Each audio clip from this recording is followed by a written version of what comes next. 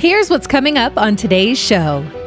Unless you've hit the sell button, you haven't lost $1. Yep. So as long as you have a properly diversified dividend or income producing portfolio, your lifestyle is not going to change.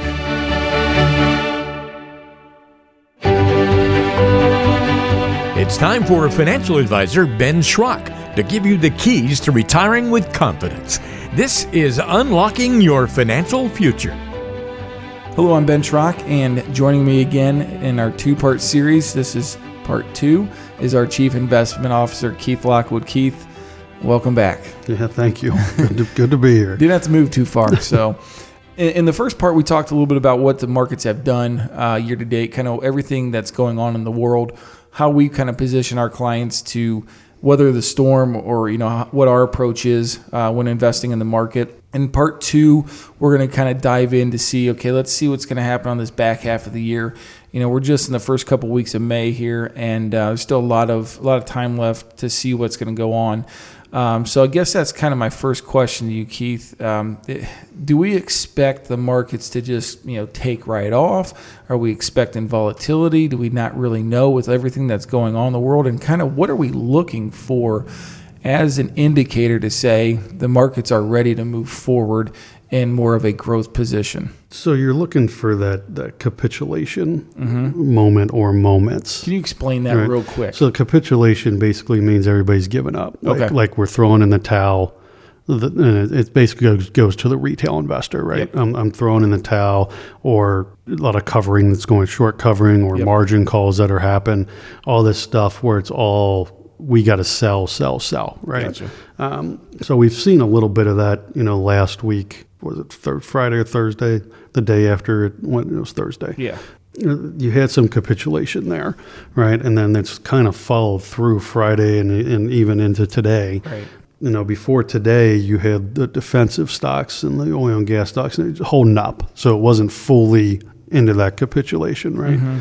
But today, the oil and gas stocks are starting to roll over, right? So now you got some of those defensive names that are saying, all right, we're getting out of those too. And then you also look at, some of the technicals and the fundamentals around that, right? So you look at valuation. Valuations have come down, way down, compared to their price to forward earnings, right? We're down to about the 16 and a half level in the S&P, where we've been running at 21 for a good, 3 or 4 years now, right? One of the other stats is the 200-day moving average, right? So anytime that gets down where 30% of the names are above that number, so 70% or higher are below their 200-day moving average, that's kind of a signal of we may be there, right? Gotcha. So in 2009, it was about 28% of the names got there. Okay. And March 9th, 2009, right? That's the bottom of the crash or the Great Recession or whatever they call it, right? And then December of 2018, right? The flash crash, right? Christmas Eve, we lost 38% one day. It was a great Christmas that year. There was 13% of the names were above the 200-day moving average. Only 13. That's it. Yeah. So between 30 and 13, that's a good indicator. So once you get below 30, it may still go lower. Sure. But, like we mentioned earlier, you can't call top, can't call bottom. Yeah. So you just, what's good entry levels, right? So we may be getting to that point where, it might be time to start nibbling a little bit on that. And then, the other thing, as far as this is more fundamentally, so most companies just have announced their earnings, right? Yeah. There's a restriction period when they can buy back their stock. That's pretty much all done. And most companies have huge buybacks announced that their shareholders that approved, that's just them going in buying their own stock, right? To reduce some of their shares outstanding. A lot of them have a ton of cash on hand to do that, right? Exactly. That's why it was, approved by, shareholder base and recommended. So that's going to start, trickling in here, as well. And, before their earnings and after their earnings, whether they had good or bad or whatever, they're everybody's on sale, right? Sure. Based compared to January to today. So you have all that going on, but everything has to go down first before it true is capitulation. Sure. And whether this is means anything, moving forward, but there's an 18% number that has hit about 8 times in history during a down period. Okay. During a correction, I guess. And that's 18% from the high. Okay. So it gets down about 18% from the high, and that ends up being the bottom. When they're saying what the S&P is? The S&P, yeah. Okay. So, right now we're at that 15% mark. So, do we have another 4 to 5% to go? Are we almost there? Are we there? So that's an interesting, now, does that mean anything moving forward? Or is it just, coincidence that it's 18%? So, right. So, yeah, you're looking at that. We're probably getting to a point right now where it's a good time to go in and start nibbling a little bit. So, we got to be getting, like we're saying, we're getting pretty darn close. Yeah, I think we're probably down 15% year to date if you add in what's going on today. Yeah, and again, we're recording this on May 9th. So, for a reference point in terms of where the markets are, it's May 9th on a recording date. Yeah, so yeah, I think we're close to that. And history also tells us the first 6 months of a midterm election are very volatile. The volatility starts to go down pretty much in July, and then the second half of the year ends up being a good year. And I think if we have some good momentum, Keith, like the CPI data coming out this week, and again with the interest rates raising and the quantitative now tightening is it's just changing the game.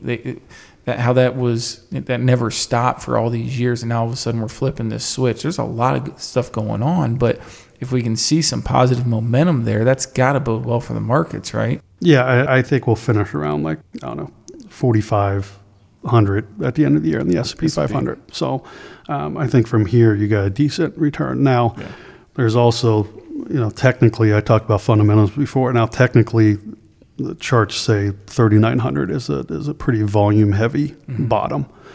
So it probably should get to that point or even close to it and bounce off of there. And then, so it's not far off from where we are today. We're right around 4,000 right now. We may even be below 4,000, depending on where we've moved since we've jumped on this. Yeah, right at right about 4. So that's kind of, how we feel the end of the year is going to look, as you're going to have that bump to the end of the year. I don't know what I think that puts us maybe down a few percent for 2022. Yeah. Moving forward, you mentioned interest rates going up and them increasing interest rate. And, can they do the soft landing? That's what the term is. Can they? And unfortunately, there's been about 7 or 8 times where the Fed has had to use the increasing interest rates quickly. Yeah. And every one leads to a recession. So most recent was what, 8? Was that 18? Yeah, the flash crash. Right. So that's kind of what we feel going into 2023 is probably going to be a recession. Now, it's probably going to be quick and very short-lived because the consumer is very, very strong. And that's part of the problem, if there is one, because with the supply chain issues, the supply chain cannot keep up with the demand that the consumer has. And unfortunately for the Fed can only control the demand side, right? Economics 101. So if supply's not keeping up with demand, right, they can't control the supply side. So they're going to say, okay, we need to make demand go down. Right. So you increase rates, right. And so demand comes down now.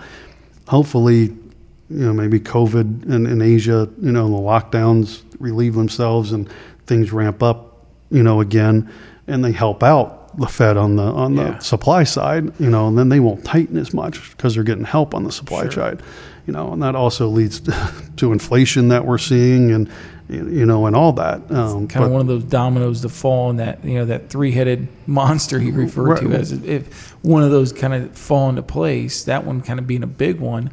I think that relieves a lot. The other ones kind of fall in line. And you're going to see that bounce back from there.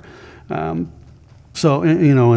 we look at those indicators we mentioned before, some of the companies that are announcing, saying their costs have gone down over last month significantly, and even the wage growth number. The wage growth number came in below what is expected to be, and most people are like, well, that's not good. Mm-hmm. Well, it is good because that means inflation is lowering then as well. So we're getting, and you have Uber coming out today, finally saying, hey, look, we're not just handing away jobs anymore, right? We're hiring quality people, and we're going to get the output that per dollar.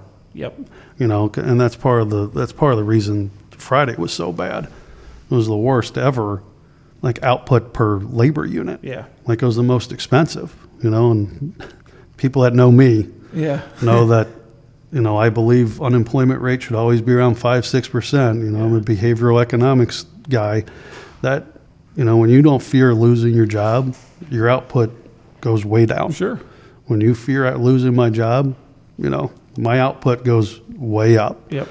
All right. So now it's taken 2-3 people for one unit of output, where if it's one person doing 2 units of output, think about how that affects cost and inflation and how much you pay for stuff and how much it costs businesses labor, and everything coincides. Sure. But it all goes back to the basics of economics, right? Where's the equilibrium? Yep. And now you mentioned one thing that we want to talk a little bit about, the dreaded recession. So, why as an investor should they do, and why are we, echoing to our clients too that we don't want to just jump out of the market, right? Recessions are always bad. They think in their minds, oh my gosh, I can't go through another 2008. So why not just jump out of the market?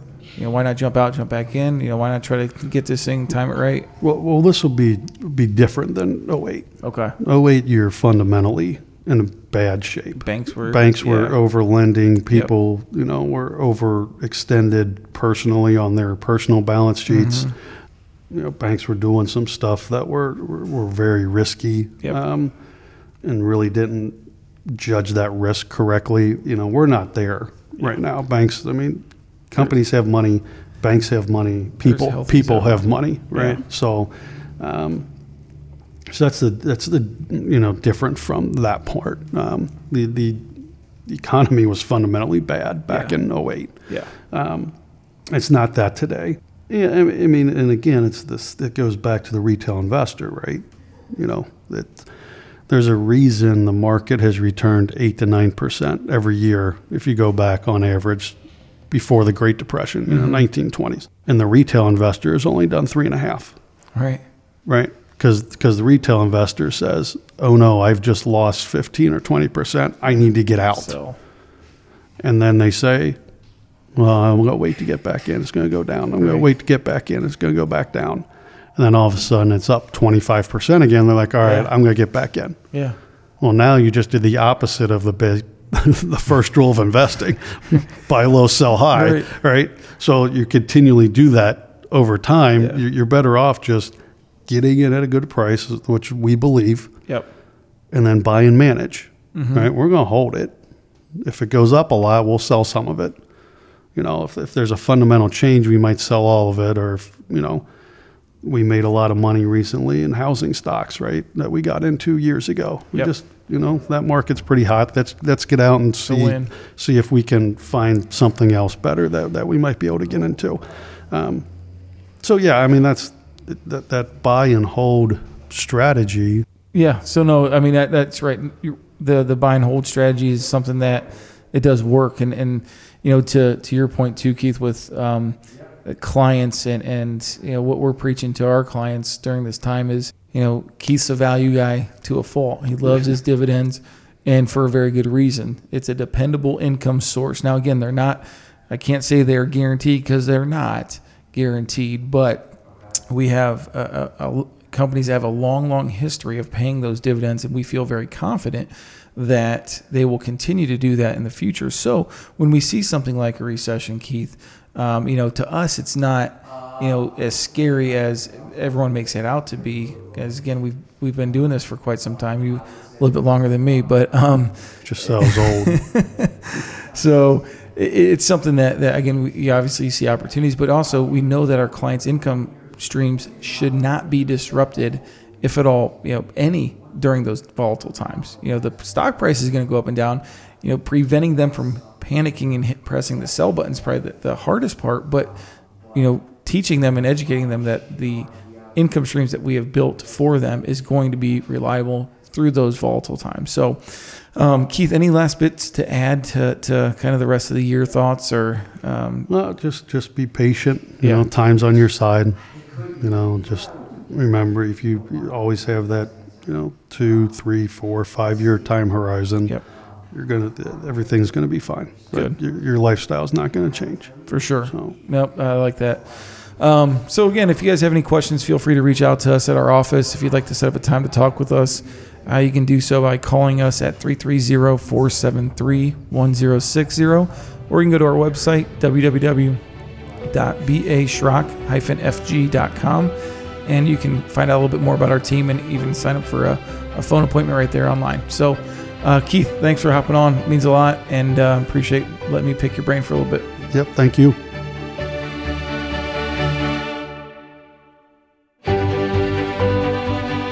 Investment advisory services offered through B.A. Schrock Wealth Management, Inc., a registered investment advisor. B.A. Schrock Wealth Management is an independent financial services firm that helps people create retirement strategies using a variety of insurance and investment products. Investing involves risk, including the potential loss of principal. Any references to safety, security, or guaranteed lifetime income generally refer to fixed insurance products, never securities or investment products. Insurance and annuity product guarantees are backed by the financial strength and claims-paying ability of the issuing insurance company. B.A. Schrock Wealth Management is not permitted to offer, and no statement made during the show shall constitute tax or legal advice. You should talk to a qualified professional before making any decisions about your personal situation. We are not affiliated with the U.S. government or any government agency. This podcast is a paid placement. This show is intended for informational purposes only. It is not intended to be used as the sole basis for financial decisions, nor should it be construed as advice designed to meet the particular needs of an individual's situation.